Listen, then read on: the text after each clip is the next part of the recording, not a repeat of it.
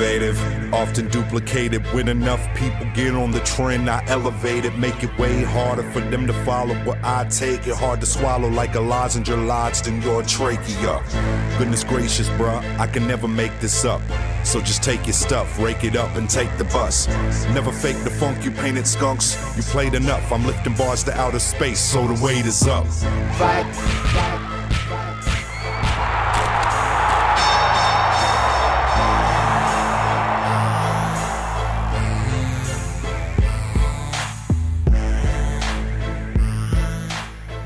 WHUP LP Hillsborough, North Carolina, coming to you live once again from the center of the known world. This is the Cage Side Concussion Cast, your source for the fighting arts in the Carolinas and beyond. I am Jeff Shaw, and I'm flying solo in the studio today, although we'll hear from Trevor Hayes in a moment. He was cornering fighters at an IKF kickboxing event in South Carolina last night. He's going to call in and let us know how that went with all the local fighters on that card. As always, we'll also have all the weekend's news as well as upcoming events. We also may have a surprise guest calling in if our hamster-powered studio phone line works. We'll get to that in a second. We're also going to announce the winners of our month-long March Martial Arts Movie Madness contest, including both the winning movie and the three guys who won the bracket contest, so that'll be exciting. But most important, our featured interview is with Robert Drysdale. Now, Robert Drysdale is the head of Drysdale Brazilian Jiu-Jitsu, and along with Rodrigo Cavaca, is also the head of the Zenith BJJ Association, which has local affiliates including Elevate MMA. Now, Robert Drysdale is a UFC veteran and a super accomplished grappler with an ADCC absolute title and a Jiu-Jitsu World Championship to his credit. He's also a really thoughtful and passionate student of the martial arts, and I was happy to learn, a self-proclaimed Jiu-Jitsu nerd. So he has a lot of really interesting things to say about the state of current Jiu-Jitsu competition and competition teams, about what it's like to work with UFC champion Joanna Jędrzejczyk. I hope I pronounced that right. He also has some really sort of provocative things to say about Gracie University, which is the online learning facility run by Henry Gracie out of California, and all that and much more. So I spoke to him after his seminar at Elevate MMA yesterday, and trust me, you don't want to miss that. We'll get to that in about 10 or 20 minutes. As always, we're coming to you live on 104.7, streaming live at Whoop FM, WHUPFM.org, and as always, we're going to start by summarizing some martial arts news for the weekend. If we missed anything from this weekend, let us know. We're on Twitter and Instagram at CageSideWhoop. You can also shout us out using the hashtag CageSideWhoop. Our email is cagesidewhup@gmail.com, and we're on Facebook at CageSide Radio. All of this information is on our show page at whoopfm.org, too. If you miss us, you can always catch the replay at WHUPFM.org or on iTunes or Stitcher, where you should subscribe, and if you like the show, leave us a review. Trevor also reminds me to say we're on SoundCloud as well. So, those with all the particulars out of the way, let's get to the news. Everyone loves the Jeff Shaw. Everyone does love Jeff Shaw, but Yeah. Oh, yeah. It's the Cage Side Concussion Cast on WHUPFM.org. One of the things you can do when you're in the studio by yourself is play the most ego-stroking bumper in the world. So forgive me for that, folks. So let's get to the news. So coming up this weekend, Pro Jitsu is on April 2nd. Now that's a pay-per-view jiu-jitsu card that also they have professional grappling. And Gibson Saw is the main event of that. And, you know, we've talked about this before. Gibson Saw is one of the most outstanding grapplers anywhere, but specifically in the Carolinas. And if you haven't seen him compete, you really don't want to miss that. You can YouTube some of Gibson's videos, including his relatively famous win over UFC contender Hector Lombard. But he's just an outstanding grappler, an outstanding competitor, and a really great teacher as well. So we'll be there reporting on the Pro Jitsu card, and so we'll have all the results for you. But know that you can get tickets to watch it live, or you can also watch on a live stream. And that's going to be a really exciting weekend, the weekend of April 2nd, because if you're going to watch on the stream, you can also go to the Andrew Smith seminar the next day, which I'll talk about in just a second. Or, you know, you can be crazy and drive to both. Either way works. So Pro Jitsu, April 2nd. Don't forget that. Our own particular event that I really want to make sure that you guys know about is the Concussion Cast Carnival. Now, this is going to be a huge event, and it's going to be May 1st in downtown Durham at Durham Central Park, right where the farmers market is. We're going to raise funds to try to help Cage Side MMA, who helps a lot of local fighters, helps us out a lot, expand into a new location. And in order to do that, we're going to have a really fun day involving jiu-jitsu super fights, involving free seminars, involving all kinds of carnival-style fun, games like cornhole, and some matches that I'm really excited to announce. We announced nearly the full card before. We have the full card now. I'm going to announce some of the matches that we haven't announced just yet, and we'll have a full card poster out next week. First, I got to deliver some disappointing news, and I know Trevor is listening, so I wanted to tell him when he couldn't punch me in the face, which is apparently city permits won't let us have a dunk tank. So we'll think of some alternatives, such as water balloons. I don't know, water balloons filled with syrup, something like that. But no dunk tank. It's a bummer. On the other hand, we will still have 2 delicious food trucks. We will still be serving acai bowls and cold-pressed coffee, thanks to Bryce Mahoney and Triangle Beans and Bowls for that. We will still have a free worm guard seminar taught by Daniel Frank, a free women's self-defense seminar taught by Seth Champ, Kim Rice, and Shayla Tu. And so all kinds of really, really fun and exciting stuff for all people who train in the martial arts. And if you're ever interested in getting some of your friends in the martial arts, or you just want to have a fun day outside, that'll be from noon to 3 on May 1st. So be sure and tell all your friends. We have a Facebook event that you can share as well. So I just set up the last 3 matches for the card, and I want to talk about those briefly.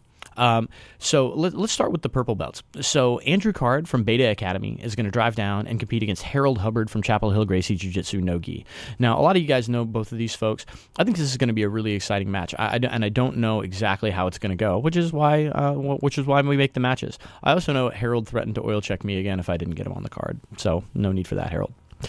Another match I'm really excited to announce is our second women's match, which is Mary Holmes, or I should say Pan Am Absolute Champion Mary Holmes, from Chapel Hill Gracie Jiu-Jitsu, against Beta Academy's Lori Porsche. Now, Lori, we had on the show earlier. Lori is one of the organizers of Grapplethon DC. She was on one of the very first Concussion Casts, and I've always wanted to have her on a Toro Cup card. The next Toro Cup isn't going to be until September, so we didn't want to wait that long. And so Lori and Mary are going to have a really good grappling match, and I'm excited for Lori to be one of the Beta Academy contingent coming down. So thanks to both women for agreeing to that match. I'm sure that's going to be super entertaining. And finally, I'm very excited for this because this match was supposed to happen on a Toro Cup, but one of the competitors got injured. Hopefully that doesn't happen again. So Neil Zumbro from Evolution MMA out in Wilmington, who's a very good black belt, won a couple of black belt matches at the Worlds last year, is going to compete against Nakapan Pungpan from Beta Academy. And now everybody knows Nakapan. We talk about Nakapan all the time. Outstanding Muay Thai practitioner, outstanding jiu-jitsu competitor, and those guys are going to have a no-gi match that is going to be the co-main event along with Sam Fallhaber and Caitlin Huggins. And so 2 black belt matches as the main event. I couldn't be more excited, you guys. And so we'll have a full fight poster out very soon. Please help us out by sharing that. So remember, Concussion Cast Carnival, May 1st, noon to 3 p.m. Please get it on your calendar and come out and support local jiu-jitsu, come out and support local martial arts, and come out and support Cage Side MMA. I'm excited to see you there. So a couple more news items. If you want to compete yourself, U.S. Grappling Greensboro is April 23rd. I know that registration is open now. That's always a great tournament that's very well attended. So if you want to get some really good competition matches in, if you train jiu-jitsu in the gi or no gi, U.S. Grappling Greensboro, April 23rd. A couple of learning opportunities coming up. I mentioned earlier the Andrew Smith Deep Half Guard Seminar is April 3rd. That's at Triangle Jiu-Jitsu in Durham, North Carolina. Andrew is a tremendous instructor. He's owns Revolution BJJ up in Richmond, travels around, does seminars. He was one of our most popular interviews as well. So if you listen to that, and if you didn't, you should go back in the archive and listen to it. You know that Andrew is a really thoughtful and cerebral guy about jiu-jitsu, about what makes it work, has a lot of experience with numerous positions, but Deep Half is a really, really powerful position of his. And so I learn a lot every time I train with Andrew. And so April 3rd, Andrew Smith at Triangle Jiu-Jitsu in Durham, North Carolina. A little bit further out, Hanette Stack, 8-time Jiu-Jitsu world champion, is going to be giving a seminar May 14th at Richmond Brazilian Jiu-Jitsu. Hanette is an awesome instructor. Her seminars are always popular and well attended, so that's something to look forward to as well. And just one more item before we get to our phone call with Trevor Hayes.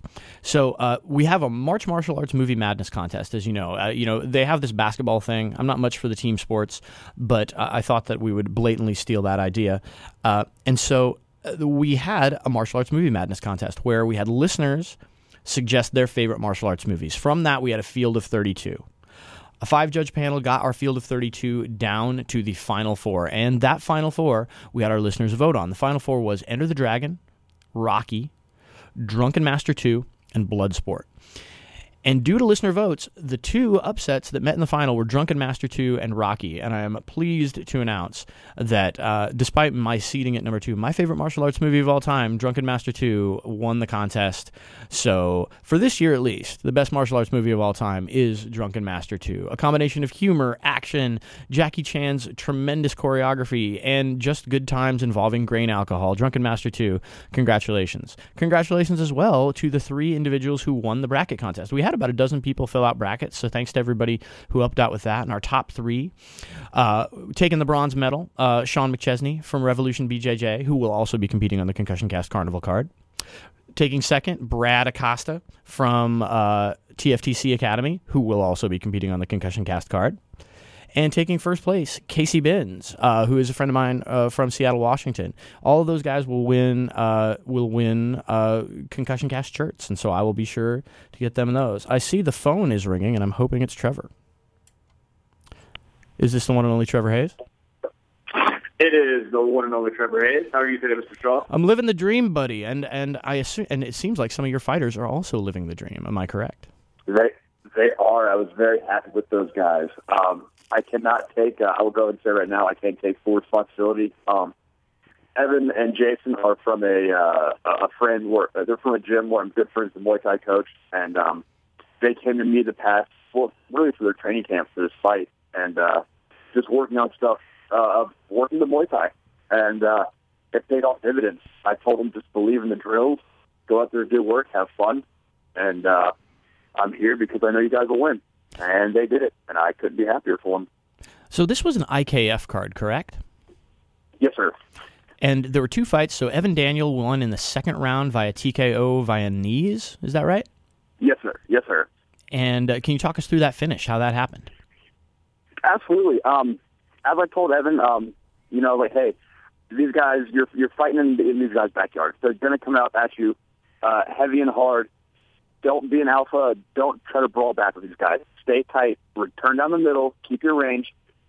Attack the body. When they brawl, you know the clinch entry. You know how to work your long knees. Stay calm. And that was it. Daniel, or Evan, he had missed the first round. He kind of got in a bit of a brawl at first. And but then he found out that, hey, he was tying up. The knees are working. I don't like to have guys sit down between rounds. When you are standing up and you can look across at your opponent and they're sitting down and you see them breathing heavy, and you have them look at them and let them know, hey, that guy's breathing heavy. You're getting right back to work on that body. Those guys just go, oh, damn. Oh, dang, this is really happening. Oh, heck. And, that's, oh, heck, yeah. That's just what happens, you know. He stuck to the game plan. He worked that body. He tied back up with him and just fired great long knees down the middle. And the ref actually stopped the fight when he heard the guy's ribs crunch a little bit, and the guy just dropped, and the ref waved it off. Because he actually got Evan actually knocked him down in the first round with the knees, and then there's usually a 3 knockdown. They stop the fight, but the ref just saw like this guy just kind of just went down hard, clutching his belly, and he heard the ribs, and it was over. Speaking of someone whose ribs have made that crunching sound a few times, that's not a sound you want to hear. No, it's not. Yeah. If you're the guy cornering against the guy, then it's great. But if you, it sucks. Yeah. So what about the other fight? Were knees the story of that fight as well? Yes, it was. It was, once again, controlling range. I told him, hey, it was the same thing. They both fought the local guys. And they got into a few wild exchanges. Jason, he stayed tight, returned down the middle, worked his range. He southpaw, had some great attacks inside of the lead leg. And the knees did the trick again, man. It was that same recipe.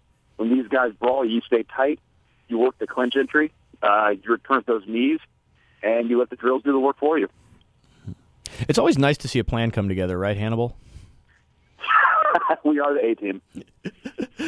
Love it when maybe when I open the gym, it'll be A-team Muay Thai or something like that. I think that has a good ring to it. I'll do you a cool Photoshop for your logo. There you go. Yeah, but other than that, it was an outstanding show. I couldn't be happier to see kickboxing back on the rise in the Carolinas. It was hosted by Jerome Robinson, of Jerome Robinson, martial arts in the mix, also by Johnny Davis with the IKF. It was just a great show, and they're going to do it regularly, and I can't wait to go back down there. Awesome. And I mean, I don't want to put you on the spot, but there's another kickboxing show happening locally as well, and I think they have a date for that now, right? Is it the weekend of May 14th? It is May 14th. That's correct. It will be at the Dorton Arena in Raleigh, and I will be out there. I'm going to have, I want to say maybe 4 or 5 guys I'm cornering on that show, so it'll be a busy day for me. Sweet, and I will be out there too, taking sound and maybe interviewing guys. So the Concussion Cast will definitely represent. Like you said, Trevor, it's nice to see kickboxing once again on the rise locally. Yeah, I mean, kickboxing, like a lot of the jiu-jitsu guys know, like North Carolina has a great jiu-jitsu scene. But, man, 20 years ago, North Carolina had a great kickboxing scene. Like there were kickboxing matches held every weekend. But now it looks like finally that kickboxing is kind of making a comeback. Mm-hmm. So we're happy to see that. Most definitely. Anything else you want to leave the listeners with? No, that's it. Just once again, I'm really proud with Evan Daniel and Jason Jordan. Couldn't be happier with those guys. They did everything that I told them to, and it paid off dividends. And I could not be happier with the guys. And it was a very happy coaching moment in my young coaching career. So. Evan Daniel and Jason Jordan, both winners by Viennese, coached by Trevor Hayes in a fetching American flag motif, which you can see on our Facebook page. I really think, yeah, you did put up that picture. I think the outfit kind of had everybody a little freaked out. They're like, whoa, these guys mean business. Psychological warfare is at least a third of the battle. Oh, at least, yeah. All right, man. Well, thank you very much for calling in. He's Trevor Hayes, ladies and gentlemen. He will be back in the studio with us next Sunday. Take care, buddy. Yes, I will. All right. See you soon, buddy. Bye. All right, folks. Well, that was it was good. It was always good to get Trevor calling. He's usually in the studio with us, obviously, but driving back and forth from South Carolina is a big ask. So, but it's great that the two local guys both won last night, and we had another local guy win last night as well, making his MMA debut. And we're going to have a special guest calling in right now if this works, and hopefully we have James Quigg on the line to talk to us about a local fighter making his pro debut. James, are you on the line? Yeah, I am, Jeff. Awesome. It is so good to have you in the studio. If you haven't listened to our interview with James Quigg, who is a pro MMA fighter himself out of Team Rock, go back and listen to that in the archive. It's available on iTunes, SoundCloud, Stitcher. And so I really enjoyed that interview as well. And it was sort of a last-minute thing, but one of James's teammates made his pro MMA debut, and I thought it'd be helpful to have you break that down for us. Well, so yeah, Damon Blackshear fought with me on that February 20th card, and you know, something about the dominant way that he won that decision, and then he'd been training with me for my camp. He just decided that he wanted to go pro, so he took this fight just a month later. That was going to be his pro debut. And you know, we picked who we thought was going to be the toughest opponent for him because, you know, we always want to continue to grow, and we made the right pick with Kenny Hill. He was a tough opponent, strong, a good, solid wrestler, but with Damon's speed and footwork, it helped him be able to respond to those takedown attempts. And he got great clinch position, really let the knees go. Knees were kind of a story of this fight, just like Trevor's kickboxing fights. And as it went on, it gave Damon the opportunity to get some really solid takedown attempts. That the second takedown, he had turned off the cage, picked the dude up in the open, up above his head, and spiked him hard. And with all those knees to the body leading up to that, it had just taken the fight out of him. And that it turned into kind of a grappling match because Kenny Hill's a really solid wrestler, has good, solid ground position, so Damon didn't get the chance to let the ground and pound go. But he went out to north-south, started to go for the north-south Kimura, didn't get it, sat back for the arm bar. Kenny defended, so he looked for the bicep cutter, and when Kenny rolled up, it turned into a triangle. Now that night... And he finished that triangle choke in the second round. He won by triangle choke in the second round, is that right? That is correct, triangle choke in the second round. You know, that night, we kind of had the benefit that they had a playback video of other fights earlier in the night, because there was one fighter who darn near won that fight through and won the fight because of his ability to lift and slam a guy who was trying to triangle him. So Damon had the perfect answer for those lifts by sitting, collapsing, or taking that triangle hard, keeping that arm on the shin while he's tightening it up, and hooking the leg so the guy couldn't posture and lift him. I love this description. Sorry to cut you off in a sec, but I want to make sure some of the listeners that aren't as into the martial arts technique get a visual of this. Well, I love James's description because this is a chain of attacks that Damon is doing, where in north-south, Damon is on top, attacking a Kimura, a shoulder lock, getting on the arm, transitions there to attack the arm with an arm lock. When the arm lock fails, he tries a bicep cutter, which is a compression lock technique, and then that turns into a triangle choke. Forgive me if I missed that, but if I missed anything there, but I just love the visualization of those beautiful transitions. Yeah, it was one of those things where, you see him transition, first head's one, his head's one way, the opponent's head to the other, they're chest to chest. Then he's starting to lift that arm up as the guy rolls. That lets Damon sit towards that back and sit back with that arm. And when Kenny initially starts to roll up, he can put that shin across that forearm to stop the roll up and attack that arm. And then when Kenny's a powerful, athletic opponent, so when he continued to sit up through that shin, he just moved that shin from the forearm over to the head to lock in that triangle and finish it more like a triangle from guard. Mm. Were there any moments of adversity for Damon in the fight that he had to push through? I know a lot of times guys making their pro MMA debut, there's an adrenaline dump or there's some kind. I know he has experience, but was there any adversity he had to push through, or was it a pretty dominant performance? Well, it's one of those things. Damon's a pretty poker face fighter, so even if you've got him in a bad spot, you don't necessarily know it. But again, he was facing someone we had picked because we wanted to challenge Damon. We wanted it to be one of his, we wanted one of the tougher opponents for him. And the forward movement that Kenny Hill was able to bring was something that really challenged Damon. But as he got more comfortable in the cage and he started to get control of the timing, just that initial hesitation, that initial trying to get a feel for his opponent, and from there, as he relaxed, it just kept going. And it just, Damon just kept getting more and more comfortable, kept finding his places, and it made it really easy, with his keeping that jab in the face and that footwork fluid. It meant that every time that his opponent would try to close the distance, he'd be able to clinch on his terms because he was ready for it. He'd read the timing. I know you guys do a lot of drills that emphasize that sort of footwork and timing, and so it seems like that would really prepare Damon for a situation like this. Well, it's definitely one of those things where those are attributes that he already has. So in this particular case, it's less about teaching Damon about timing and footwork and more just preparing him for an opponent who's going to be that stubborn and move forward that much. What do you think the next steps are for Damon in terms of his evolution as a fighter, both in terms of continuing to develop his skills and what the next step is competitively for him? Well, I mean, he and I are pretty much in the same spot now. We made our pro debuts within a month of each other.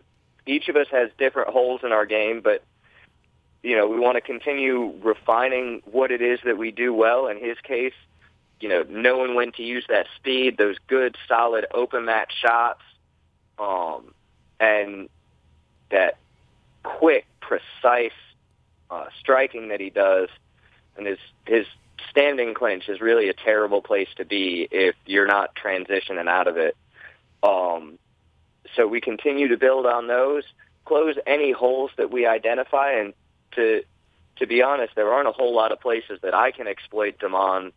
So I don't, but we're continuing to work, continuing to develop those things. And then look for progressively better opponents, progressively better shows, bigger shows, and just work on getting our names out there. I think one of the things that happens sometimes is we've got to recognize that as fighters and as professional fighters in this MMA world nowadays, it's not good enough just to be the best fighter in the land. You're combat sports entertainers. At least that's what it said on my contract. So we've got to we've got to recognize that we have to entertain people both out of the cage and in the cage, because we've got to help we've got to make it easy for that promoter to sell tickets and sell tickets ourselves. Yeah, we're doing things Go ahead. Sorry. I was going to say, doing things between fights to keep our names out there, whether it's doing jiu-jitsu tournaments or just going out and representing different, having sponsors that we represent in public events, the sort of things that make us a part of that community and help build fan bases. Yeah, it's really interesting. When we have you in the studio again, and sometime if you and Damon are up here training again, I'd love to get you both back in the studio to talk about the economics of it, or the business side of it is really fascinating, because what you said at the beginning of your comments is really true. Skills and ability are necessary but not sufficient. Like, obviously everybody at the pro level has skills, but just because you're the best technical guy, the best athlete, it doesn't necessarily mean you're going to be the most successful pro fighter. The promotion aspect is a really critical part of it. So before I let you go, and I want to talk about what's next for James Quigg. Do you have another fight set up, or are you working on that? We're working on it right now. We don't have one set up, but obviously I'm out there. I'm ready to entertain good offers. Just like I said for Damon, I want to continue fighting better guys and work my way up through this game. And other than that, it's training. I don't know if you saw my post, but I'm working on bringing Sanford back, or MMA back to Sanford, with a 6-week course that's coming up here because I say bring MMA back to Sanford because once upon a time there was a great MMA gym right here in Sanford called Ring Skills, and then it had to close down because of some struggles, but there are still people in this area who trained, and so we want to find those people and bring that sport, build that sport up here. I'm continuing to train at Team Rock, and I'm also working on that course here in the Sanford area. Exciting stuff, and I'll find that post and try and share it as well from the Concussion Cast page. Well, James, thanks so much for calling in. He's James Quigg, professional MMA fighter from Team Rock. His teammate from Team Rock, Damon Blackshear, just won his professional debut, making both of those guys 1-0. We always love to talk to you, James, and best of luck with everything in the future. Thanks for having me, Jeff. All right, man. # undefeated. Hopefully for a long time soon. All right. Take care. We're going to work on keeping it that way. Best of luck. Bye.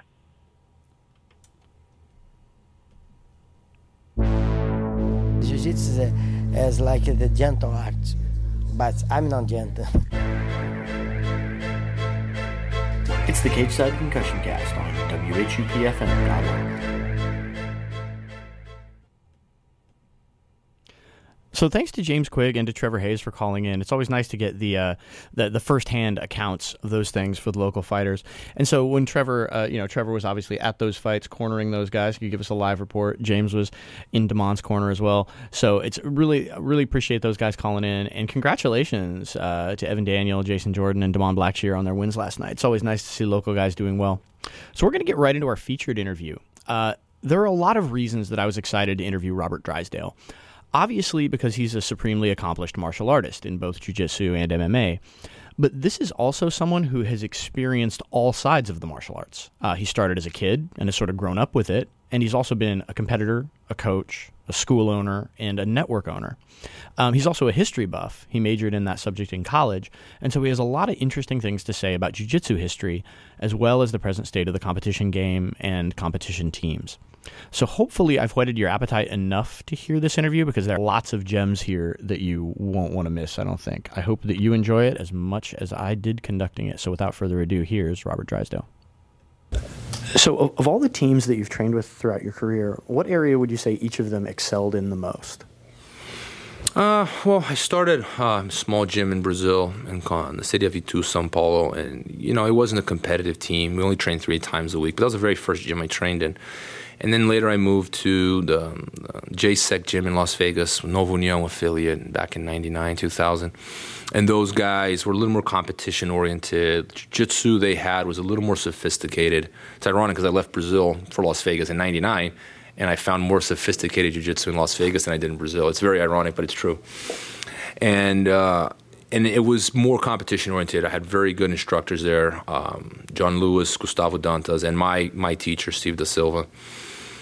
And it was good. And I moved back to Brazil. I went to train a team called Maromba. And Maromba was really excellent for me because, like, our coach, Paulo Strecker, he made us compete. We competed like almost every weekend, man. Like, if not every weekend, every other weekend. So that really gave me the competition bug. I think there was one year, it might have been 2001. I think 31 tournaments in one year. So there's plenty of competition, and I really enjoyed that. Then later I started training with Terere, Leo Vieira, Damian Maia, Eduardo Teles, and those guys. And there I think that's when my game really went to the next level, because up to then I was a good purple belt. I can give black belts a hard time and win the world as a purple. But I think that what took my game to the next level was training with people that could consistently beat me on the mats. And I'm one of those guys that if someone's beating me on the mats, I'm not going to stop until I'm beating them. Like, I go home and I torture myself for hours on end. Like, if someone passes my guard or finishes me, it's not something I let go.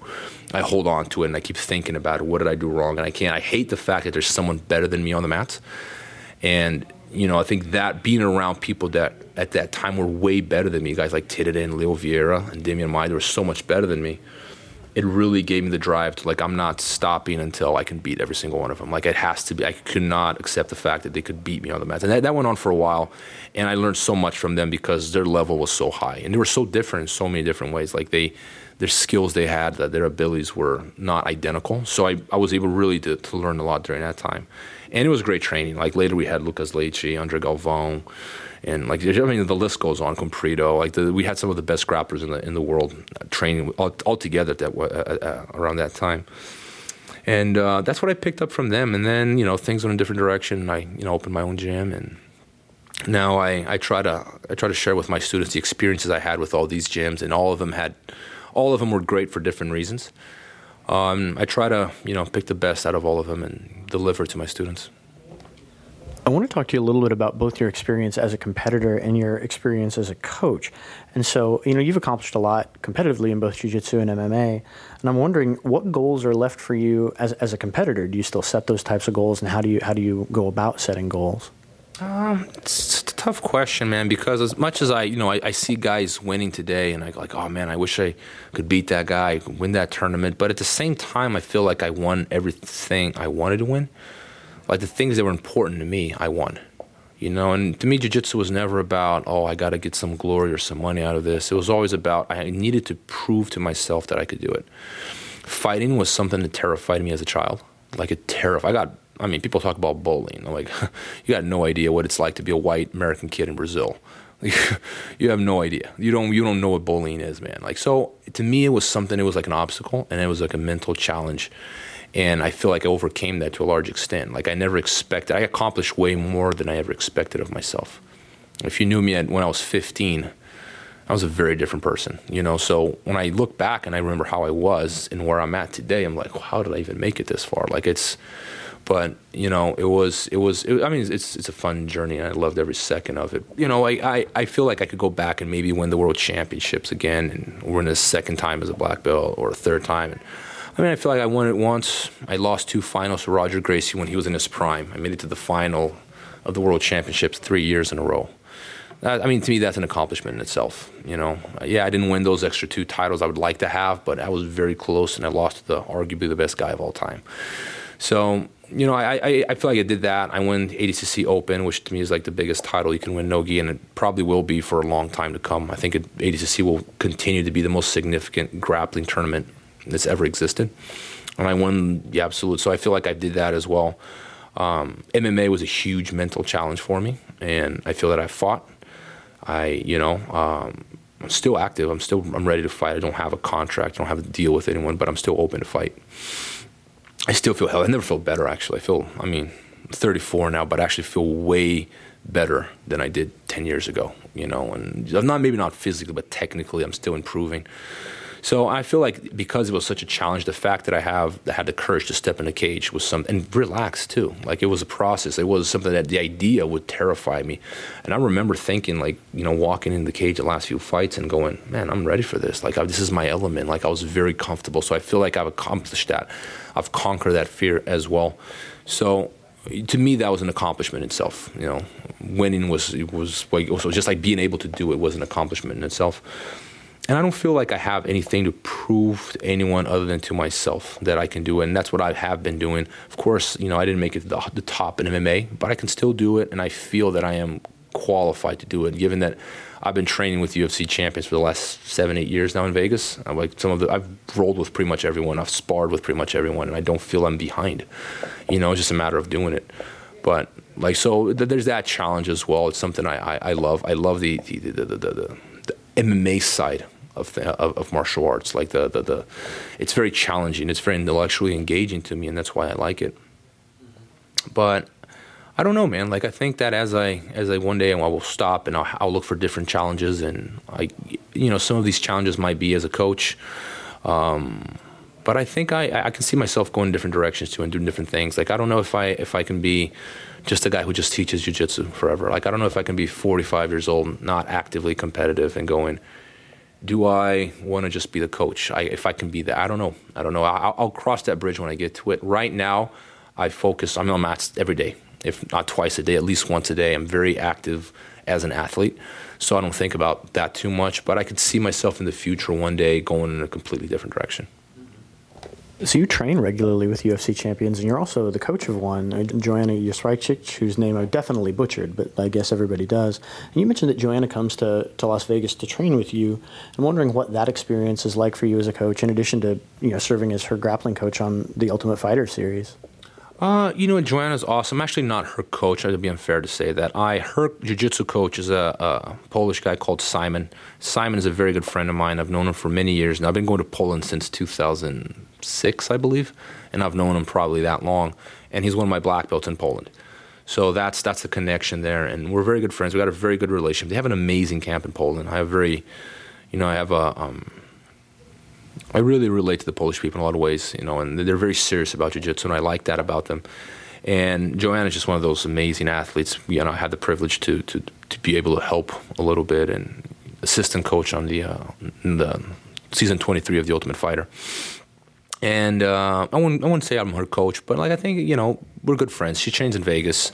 Whenever she's here, she gets along with people at the gym, and she's just someone I like. I like her work ethic. She's very talented, very serious about it, and I like that about her. Like, I see all the qualities I enjoy seeing in a fighter in her.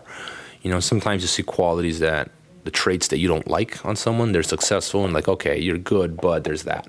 Joanna's just like a well-rounded person, just an overall good human being.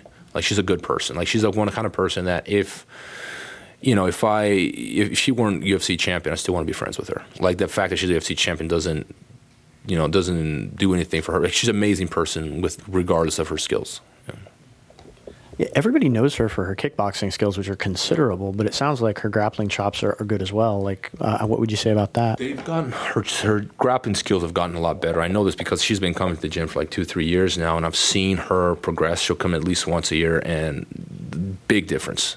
She's definitely stepped it up, and before she would avoid the ground, now I can see her probably winning fights on the ground. It's gotten to the point where she's comfortable enough. Like, if an opponent sleeps on her, I can see them getting taken down and submitted by her.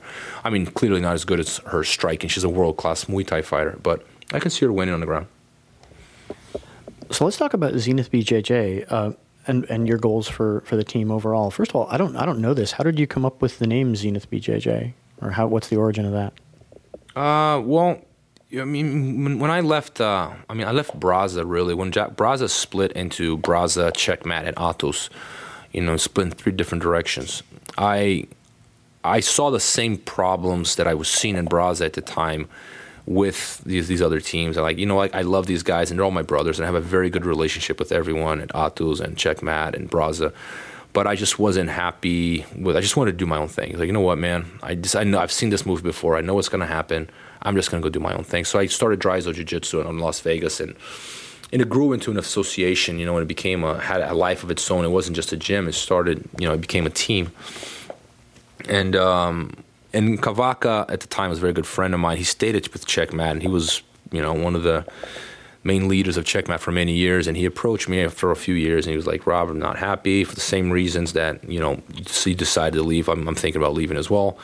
And they're not personal. They're just like more professional differences, and they're all good guys, man. I have a lot of, I really like the guys from, like Leo's like one of my favorite people in the world, man. Leo Vieira is an amazing human being and instructor, and I love all those guys. Like Lucas and Lapello, like brothers to me. But we just professionally went in different directions. And me and Cavaca spoke, and it was like, why don't we do something together, And we had a lot of we had similar vision. So about 2 years ago, we decided to team up and start a team. We settled on the name Zenith because I wanted to have it. It had to be a strong name that something that related to being on top or being a winner, and that's where Zenith came about. Originally, we came up with a logo. It's funny because we had the letter Z in our head. And, Cavaca said Zion. And I'm like, that's such a politically loaded term. Like, in Brazil, people don't get it. Like, they don't get it. And, like, trying to explain, like, dude, this you cannot use. It's just too loaded. And so, but we had the logo with the Z, and we liked the logo. So I get like, how about Zenith? And Zenith is even better. Like, and we immediately both liked it, and that was it. Do you guys set competition goals for your team? I mean, obviously you have goals for your school and your association, but do you think in terms of like sport jiu-jitsu championships, or there are other ways that you set goals, and whatever it is, what are those goals that you have for your students?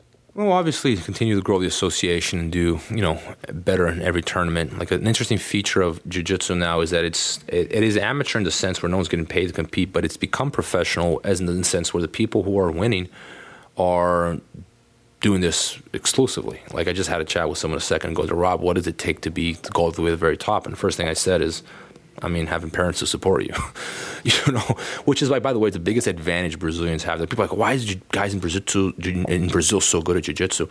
And is it because they train more? And then there's some training differences, but the main one is a cultural difference. In Brazil, if you're 27 and you live with your mom and she pays all your bills and you don't have a job and you don't go to school and all you do is train, that's completely normal. It's completely acceptable. Like here, you're a loser if you do that. You're not going to get a girlfriend if you live with your mom at 27 and you don't have a job and you're not looking for one. Whereas in Brazil, that's completely acceptable. So, and I have no shame when I say this. I lived with my mom till I was 26, 25, and she was very supportive of my career. And she was like, no, if you love this and you really want to do this for a living, I'll support you. So that was my advantage. It is a fruit of privilege when you think about it. I wasn't wealthy in Brazil in any way. In fact, I grew up in what you would call a ghetto in Brazil. But at least for the area I lived in, it wasn't a nice area. But it was privilege in the sense where I had someone who supported me and said, no, you can live with me and I'll help you. And it made it a lot easier for me. But that's a huge advantage when you think about it. Yeah, so we obviously we want to grow the team and have more competitors. But, it's getting difficult now because the people who are winning are people who don't have a life, man. Like outside jiu-jitsu, it's true. Like if you go to the adult division, no one is placing the adult division at the Worlds that is working. 100% of them live in the gym or in a house right by the gym. And even Americans now, they're starting to live that Brazilian lifestyle of not working, not going to school, and having rich parents that sponsor your life, or or maybe you have a sponsor, you get by, you live here, you live there, but like they're living what they call the jiu-jitsu lifestyle, where you're basically a jiu-jitsu bum and all you do is train. And yes, if you do that, chances are you're going to get really good. If you're 20, you got nothing else to worry about. And it's difficult because how is it that someone with a family, kids, and a job, or going to school full time competes with that? So it's a tough one, but it's becoming very much like other professional sports, where you either do this for a living or you don't. You don't stand a chance. And finding something like that is being competitive unless you have people who don't do anything but train is very difficult. So you're like, I'm going to start doing what some of these guys do. We're going to get a fighter house. We're going to have some people training full time, and so that's what I just started doing. We have a fighter house now, and we have people that want to train full time come to Vegas, and you don't have to worry about anything except showing up at the gym. And I think that's the trend. I think that's gonna. It's getting to the point where some of the bigger teams. This is happening a lot. This used to be unethical. Now it's become widespread behavior. So if you're in a big team, right, and you want to keep your team strong for future generations, what you do is you find a really good blue belt that's 16 years old from another team, and you bring him over. You invite him over. You're a big name. He recognizes you, so they get intimidated. Like, oh wow, this guy's inviting me over.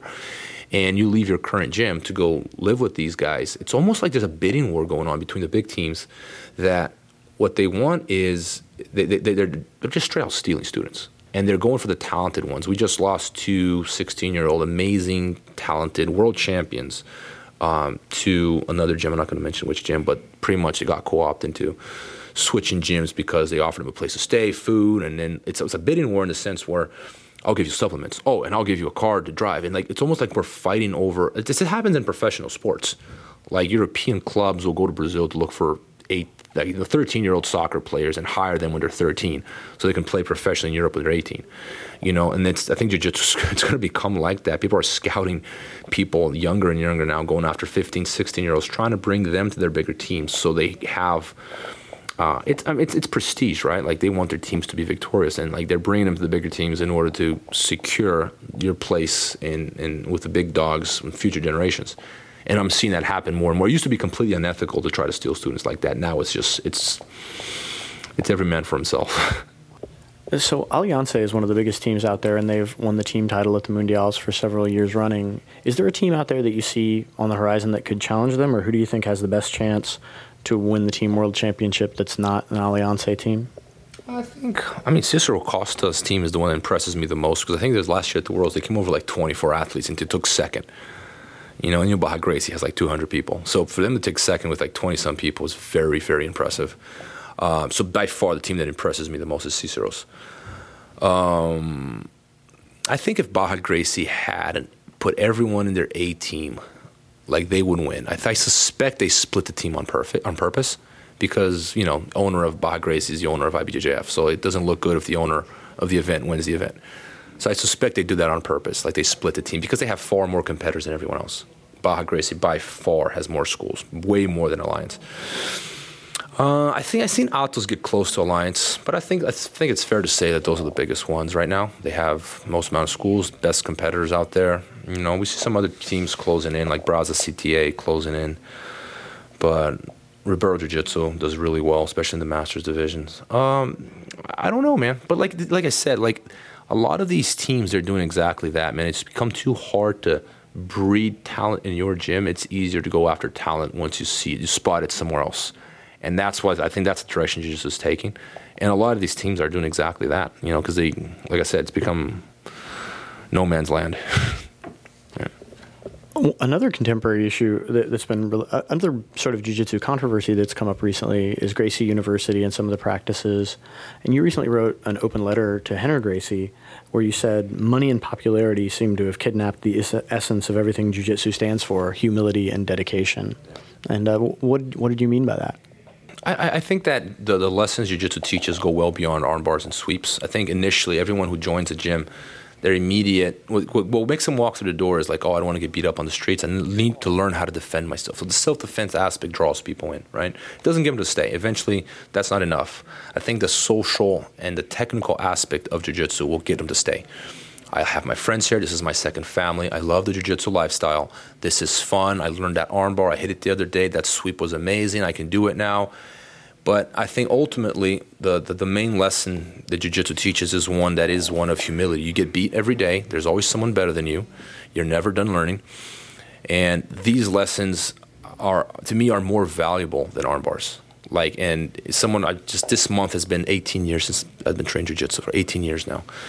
And I think I can say that these are the most important lessons. And it sounds cliche, but they really are more important. They're moral lessons, and they have to do with you as a human being. They have to do with making you a better person, not only physically, but just being a better version of yourself every day. And this is done through hard work. I don't believe you can better yourself through watching videos on the internet. I don't believe you can better yourself by, just sitting at home comfortably reading on jiu-jitsu or talking about jiu-jitsu. Jiu-jitsu has to be experienced firsthand. And this is one reason why we love it, because it's always, there's an element of reality to it that you're getting beat.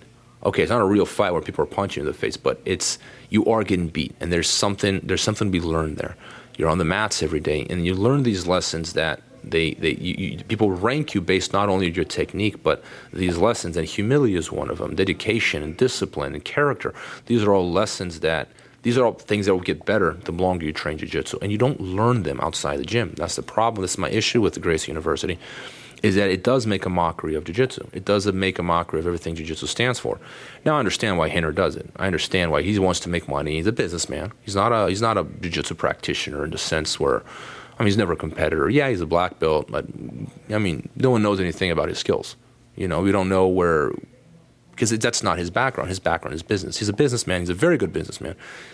Sure, he's making a lot of money from Gracie University. Is that where we want to go? Is that what it's about? Is that the essence of jiu-jitsu? Is that what Helio, and Carlos, and other people who were very influential in the development of jiu-jitsu in Brazil had in mind when they were spreading jiu-jitsu around the world? Is that what they had? Just making money? I think money is an element. I'm not going to be a hypocrite. I'm a businessman too. I make money. I like making money from jiu-jitsu. I just taught a seminar. I don't teach it for free. But if I told you when I go to bed every night, what I'm thinking about is how can I make more money from jiu-jitsu, if I said that, I'd be lying. When I lay my head in the pillow every night, what I'm thinking about is different ways of armbarring people. How can I get that footlock? How can I pass so-and-so's guard? How can I take so-and-so down? These are the things I'm thinking about. The fact that I make money from it is a consequence, was never a goal, and I like to keep it like that. I think that's the way it should be. It's a consequence. It's not all about business, like some people say. Business is a side effect because we have to live. And I think that what the Gracie University has done is just reverted that mentality. Like business, making money became the primary concern. Like, we're spreading jiu-jitsu. Like, no, that's not what you're doing. They know that's not what they're doing. They're fully aware of it. They're not dumb. They know what they're doing. It's about money, and they're making lots of it, and they don't care. They're laughing their way all the way to the bank. He probably read that article and went, ha, ha, ha, I have more money than you. That was probably his reaction. And I'm like, yeah, I'm sure you do, but I'll still kick your butt, and I'm still more true to jiu-jitsu than you are. So to me, that means far more than having money. Like, if I wanted to make money, I wouldn't be doing jiu-jitsu in the first place. I'd be at Wall Street. I'd be doing something else. I wouldn't be doing jiu-jitsu. I love it, and if I'm going to make something out of it, it's because I'm truly passionate about what I do. I don't think Helio Gracie would approve of it. I don't think he would approve of it for a second, because actually I can almost with certainty, I can say that he wouldn't approve it, because I remember when I started training, and I mentioned this in the article that I wrote, and Helio Gracie wore a blue belt as a protest, and I never understood why. If you guys Google it, Helio Gracie images blue belt, like, it's going to come up. And he was wearing a blue, for years he wore a blue belt. He wouldn't wear a red belt. And I couldn't understand why. And I find someone told me, like, it's in protest because people are getting promoted too easily. He thinks that the standards are being degraded. The standards are not being elevated like they should. They're being degraded as a protest to everyone being handed a belt. Helio wore a blue belt, right? So one of the founding fathers of Brazilian Jiu-Jitsu is wearing a blue belt in protest. And then he have his very grandchildren using his image. To me, what's so insulting is that they use his image to make money. Like they inherited that legacy. Like they are continuing the Gracie legacy. No, you're embarrassing your grandfather.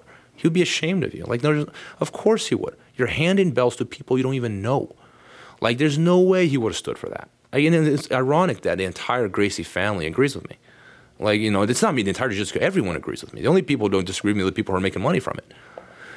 So it boggles me that people will be so naive as to thinking that that's a good idea, or that he's overall doing a good thing. And I can't hear I hear the arguments, and they're just like, they make no sense to me. Like, how can you justify such a thing? And use Helio's image. And they waited for him to die. It's not a coincidence. I've said it before. It's not a coincidence. That you wait for the guy that he wouldn't have supported it. So as soon as he dies, we're talking months later. We're not talking years later. We're talking months after Helio died, they started this program. And of promoting people online. And I think it's an embarrassment. And they know it. Deep inside, they know it. They know what they're doing is wrong. They're making too much money to care. And that's what it comes down to. What do you think the single most important lesson that you personally have learned from jiu-jitsu? And if a person taught you that lesson, who was that person?